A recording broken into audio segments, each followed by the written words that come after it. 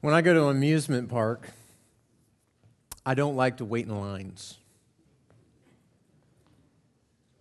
When I go to an amusement park, I want one of those days that looks like everybody else in the world decided to go somewhere else that day. I want to go on the rides that I want to go on, when I want to go on them, however many times I want to go on them, all day long. I don't want to wait. I don't like waiting. And if I have to wait, I might feel like quitting, like walking out, like not even entering in. Maybe you feel the same way about waiting. Have you ever been to a restaurant on a Friday night? It's really annoying. You get there just a little bit later than you really wanted to get there, and there's a line of people gushing out the door. And they give you a little waiting area. They give you one of those buzzers, first of all, and then they give you one of these little waiting areas that there's like 300 people waiting in line, and they give you a waiting area that seats 5. And they are all crammed in together, and they don't care anything for my sense of personal space. And it makes me just want to walk away, to hand that buzzer back and go away. I don't like waiting. I don't like waiting when I go into the grocery store or the home improvement store or whatever store I happen to be going in. I have 2 items that I need to get. And guys, you're with me on this, right? 2 items that you need.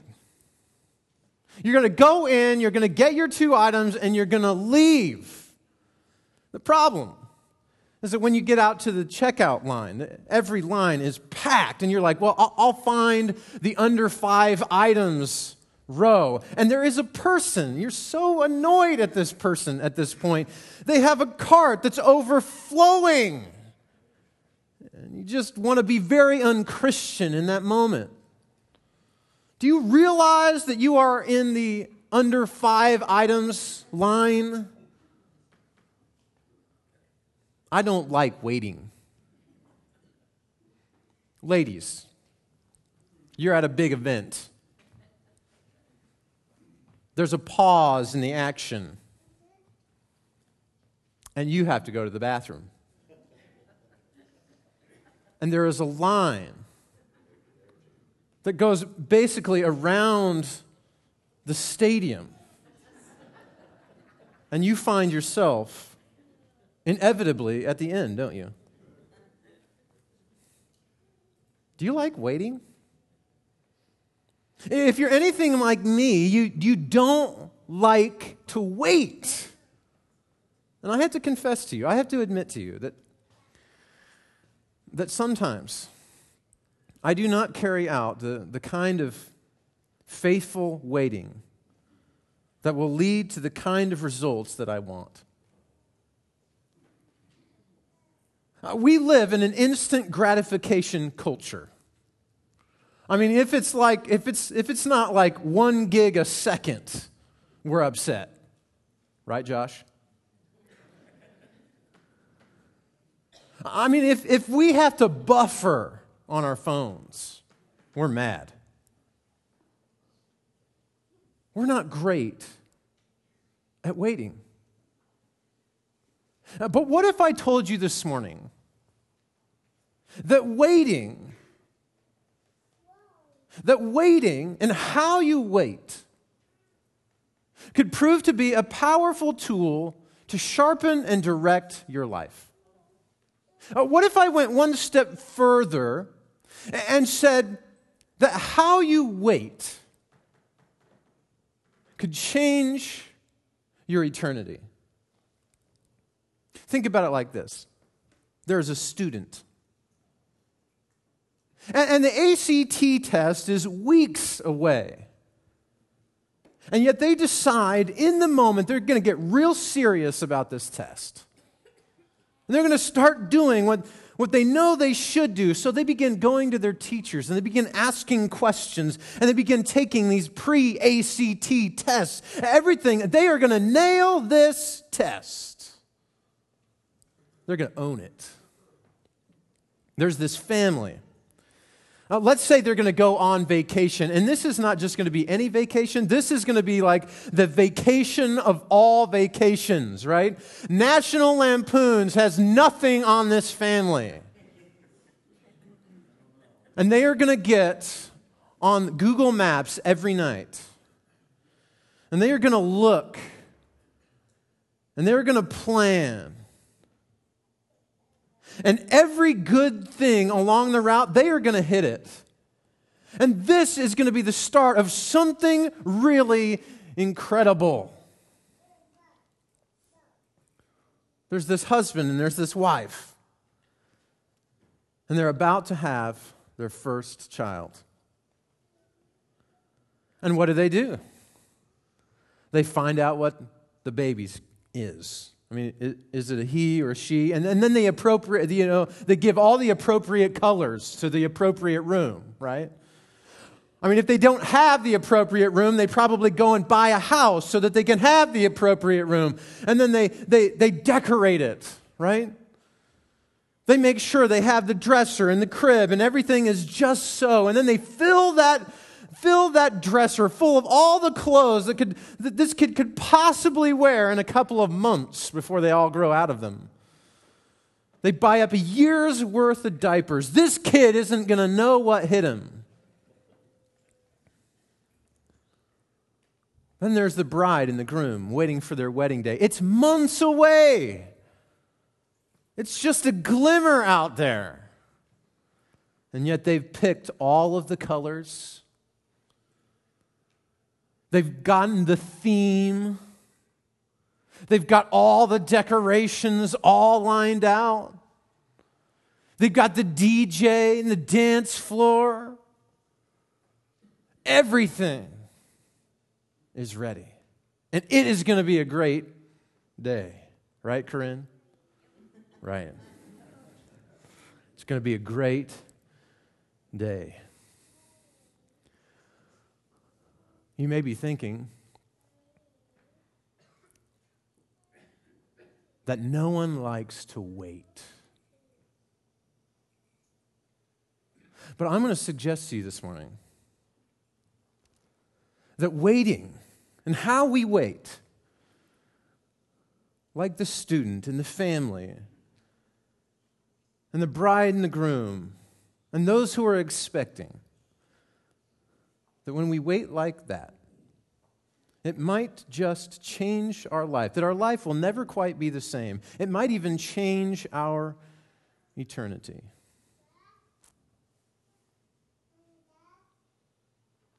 Waiting, this idea of waiting, it crystallizes for us who are followers of Jesus. It crystallizes for us the kind of characterization that waiting ought to have for us, that waiting is to be done with eager anticipation and expectation. In the text that we're going to get into this morning, 3 times, the author confronts us with this idea of waiting with eager anticipation. And the question seems to be, how is it that this waiting, that this eager anticipation, how does this waiting affect our lives today and tomorrow? Now, when our lives are characterized by eager anticipation, what are the effects on our life now and our life later? Now, you're probably sitting there saying, well, Mike, you've not told us exactly what it is that we're waiting for. But Peter does tell us what we're waiting for. When Peter writes a letter to the early church, in the early years of the church, when he writes this letter, he writes to followers of Jesus who are eager for the final coming of Christ. He writes to those who want to feel, who want to experience, who want to see the celebration day when Jesus comes a final time. That's what they're waiting for. And Peter, in the midst of that, tells them how they should wait. That they should wait with this eager anticipation. And he does this crazy thing. He links their faith, he links our faith, with our ability to wait with anticipation. He says your faith is going to be linked with your ability to wait. What I want us to see in this text, what I want us to pick up in this text, is that when we wait with anticipation, it's going to show up in our lives now. And it's going to guarantee our life later. What I want us to see in this text is that when we wait with this kind of anticipation, it's going to change our life in the present. And it's going to solidify our lives in the future. Peter, in this text, gives three key imperatives, three important commands, three significant directives we're going to see from Peter. And in these, he's going to tell us the effects that waiting in anticipation has on our life today and the outcome it has on our life tomorrow. Join me in 2 Peter chapter 3. If you're using a pew Bible in front of you, it's going to be on page 854. Join me in 2 Peter chapter 3. I'll give you plenty of time to turn there. 2 Peter chapter 3, page 854.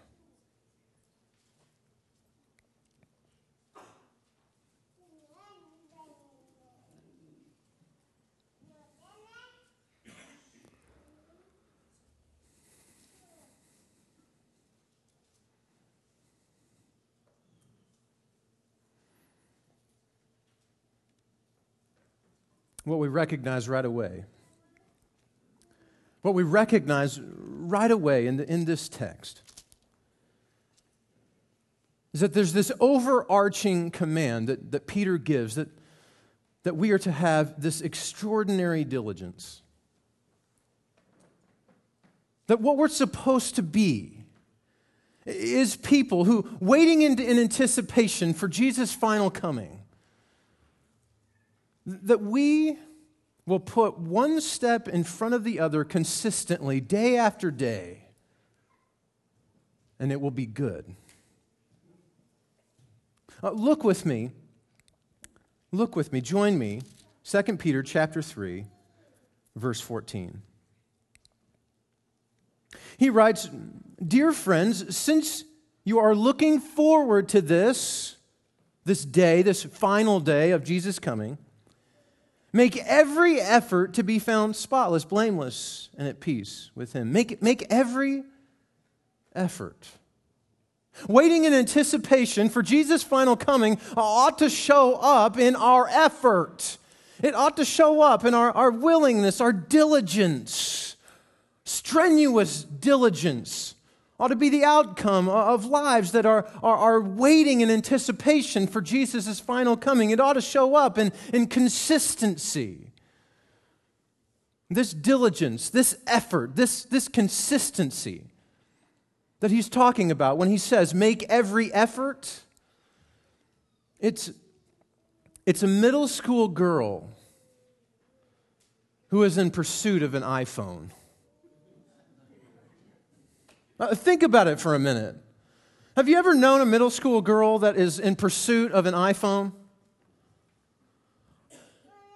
When a middle school girl is in pursuit of an iPhone, everything else goes out the window. I mean, she wants an iPhone, right? She has what is an old flip phone that her dad gave her that has a cracked screen that she is not even, she is embarrassed to take out of her backpack, right? I mean, she is never going to be found in public with this thing. And all of her friends, get me now, all of them, Mom and Dad, have iPhones. And they all have all the apps and all the systems and all the updates. I mean, like, they have 16 gigs of whatever it is. And she does not. What Peter is saying when he says, make every effort, is there is a middle school girl in pursuit of an iPhone. That this characterizes how we are to approach our faith. Think about this middle school girl for a minute. She knows what it is that she wants. She has her eye on the prize. It is an iPhone, whatever the newest, latest iPhone 75, whatever it is. She wants it. And nothing is going to detract her from it. Nothing. Right?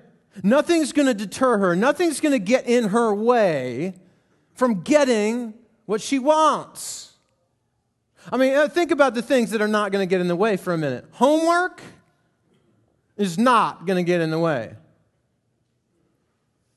Chores are not going to get in the way. Social media, not going to get in the way. Boys, not even boys, are going to get in the way of her pursuit of the newest iPhone, at least until after she gets the iPhone, and she knows how to get it. She's going to go to Grandpa, and she's going to go to Grandma, and if that doesn't work, she's going to go to that really friendly lady next door, and if that doesn't work, she's going to go to the internet, and she's going to go fund me now, and she's going to let the entire world fund her iPhone. She is going to be completely undeterred. Now, hear me. What Peter is saying so clearly is that waiting in anticipation for Jesus' final coming ought to look like a middle school girl in pursuit of an iPhone. That waiting in anticipation would produce in us something so clear right now that it drives our faith, and we are so focused that nothing could possibly deter us from the goal.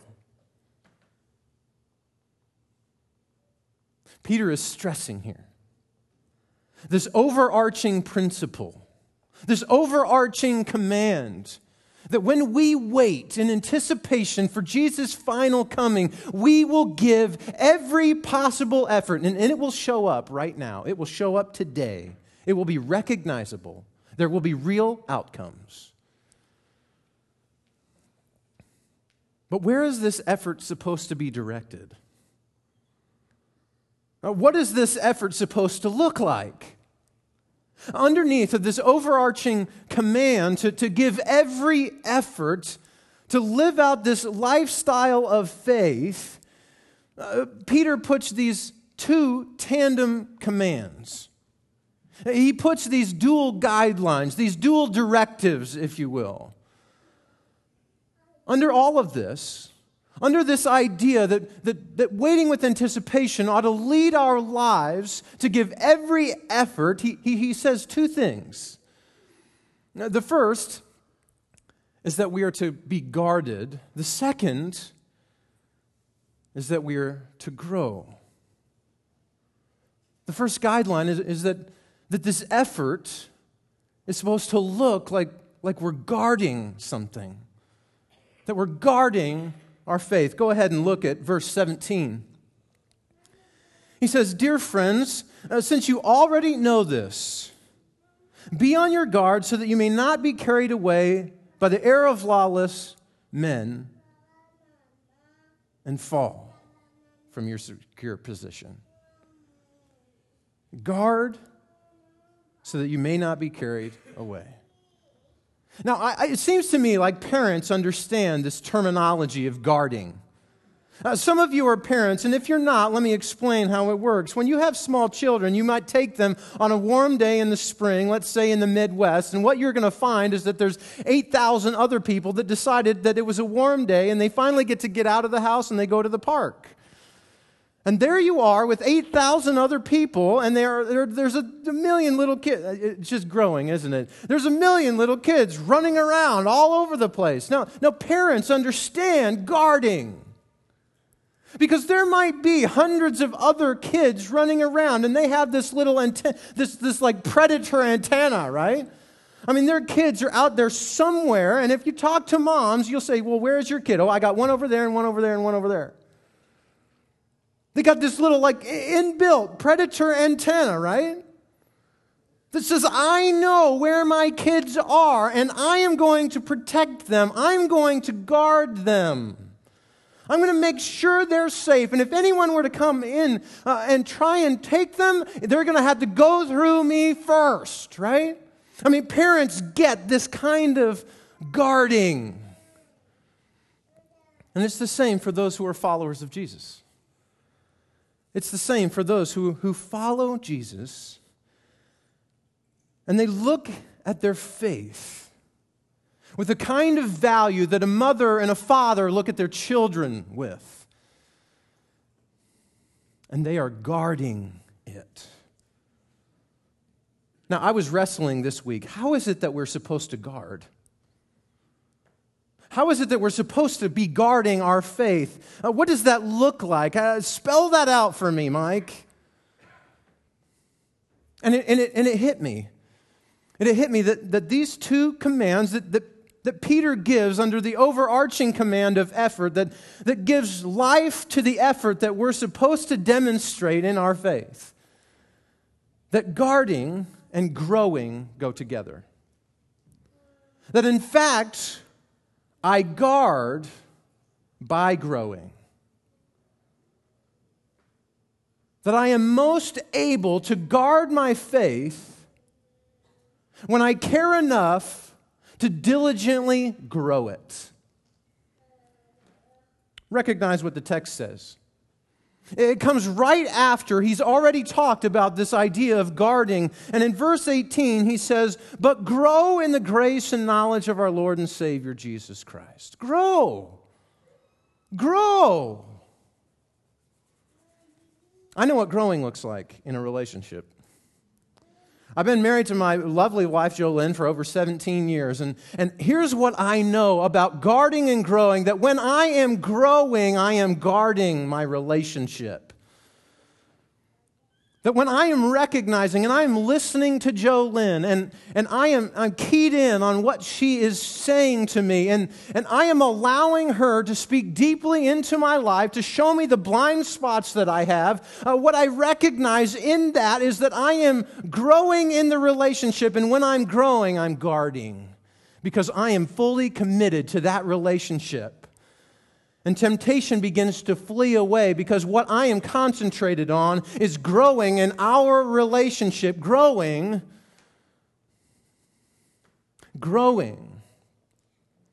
leads to guarding.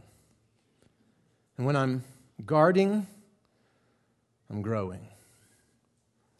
You see, even as a leader of a church, even in my leadership strategies and in other relationships in my life, if I'm asking key questions, if I'm committed to the relationship, if I'm reading new books and I'm learning new things, what I'm generating is growth in people. When you are growing, you are guarding. Guarding comes by growing. So here's the question. Are you growing? Are you growing? Are you living with the kind of intentional determination that says, I am going to grow my faith Because you recognize today, at least, that guarding comes by growing. And if you're not growing, then you're susceptible. So are you growing? And maybe you're sitting there going, well, gee, I don't know, preacher. I don't know if I'm growing or not. Here's my advice. Find a friend who will give you the honest to goodness truth about your life. That you will give the permission to point out your blind spots. Maybe it's a Sunday school teacher, or maybe it's another follower of Jesus outside of this room. Maybe it's one of the pastors here, but you may need to find someone that says, you know what? You need to grow in this way. Are you growing? Now, here's the great thing. Growing doesn't all look the same. As Josh has pointed out this morning already, we all need to take next steps, don't we? We all need to be growing in something. The question is, what is it that you need to take a next step into? What is it that you need to grow into? And maybe for you, the growth step is just simply showing up to church on a regular basis. Maybe you need to say, you know what? 3 out of 4 Sundays, I'm going to be in church. And that's going to be a huge growth step for you. You're going to have to take time on a Sunday morning to show up and gather with other Christians. Maybe that's a growth step that you need to take. And in growing, you're guarding. Maybe for you, it is that step of baptism, and you say, you know what, I need to do this right now. I need to step into that baptistry, and I need to know what that is. I need to recognize this submission that comes with being baptized. Maybe for you, it's saying, you know what, I've been a Christian for a long time. I've sat in these pews for many years, but I don't know the Bible as well as I do. Maybe for you, it's memorizing an entire book of the Bible. What is it that you need to grow in? We all have next steps. Peter's saying there's this overarching command that we have to give every effort possible. And that's going to be highlighted in guarding by growing. So how are you growing? Waiting in anticipation. Waiting with expectation. Peter says it's going to show up in our life. It's going to show up right now. It's going to show up today. It's going to show up in our effort. And that effort is going to look like guarding by growing. So where are you?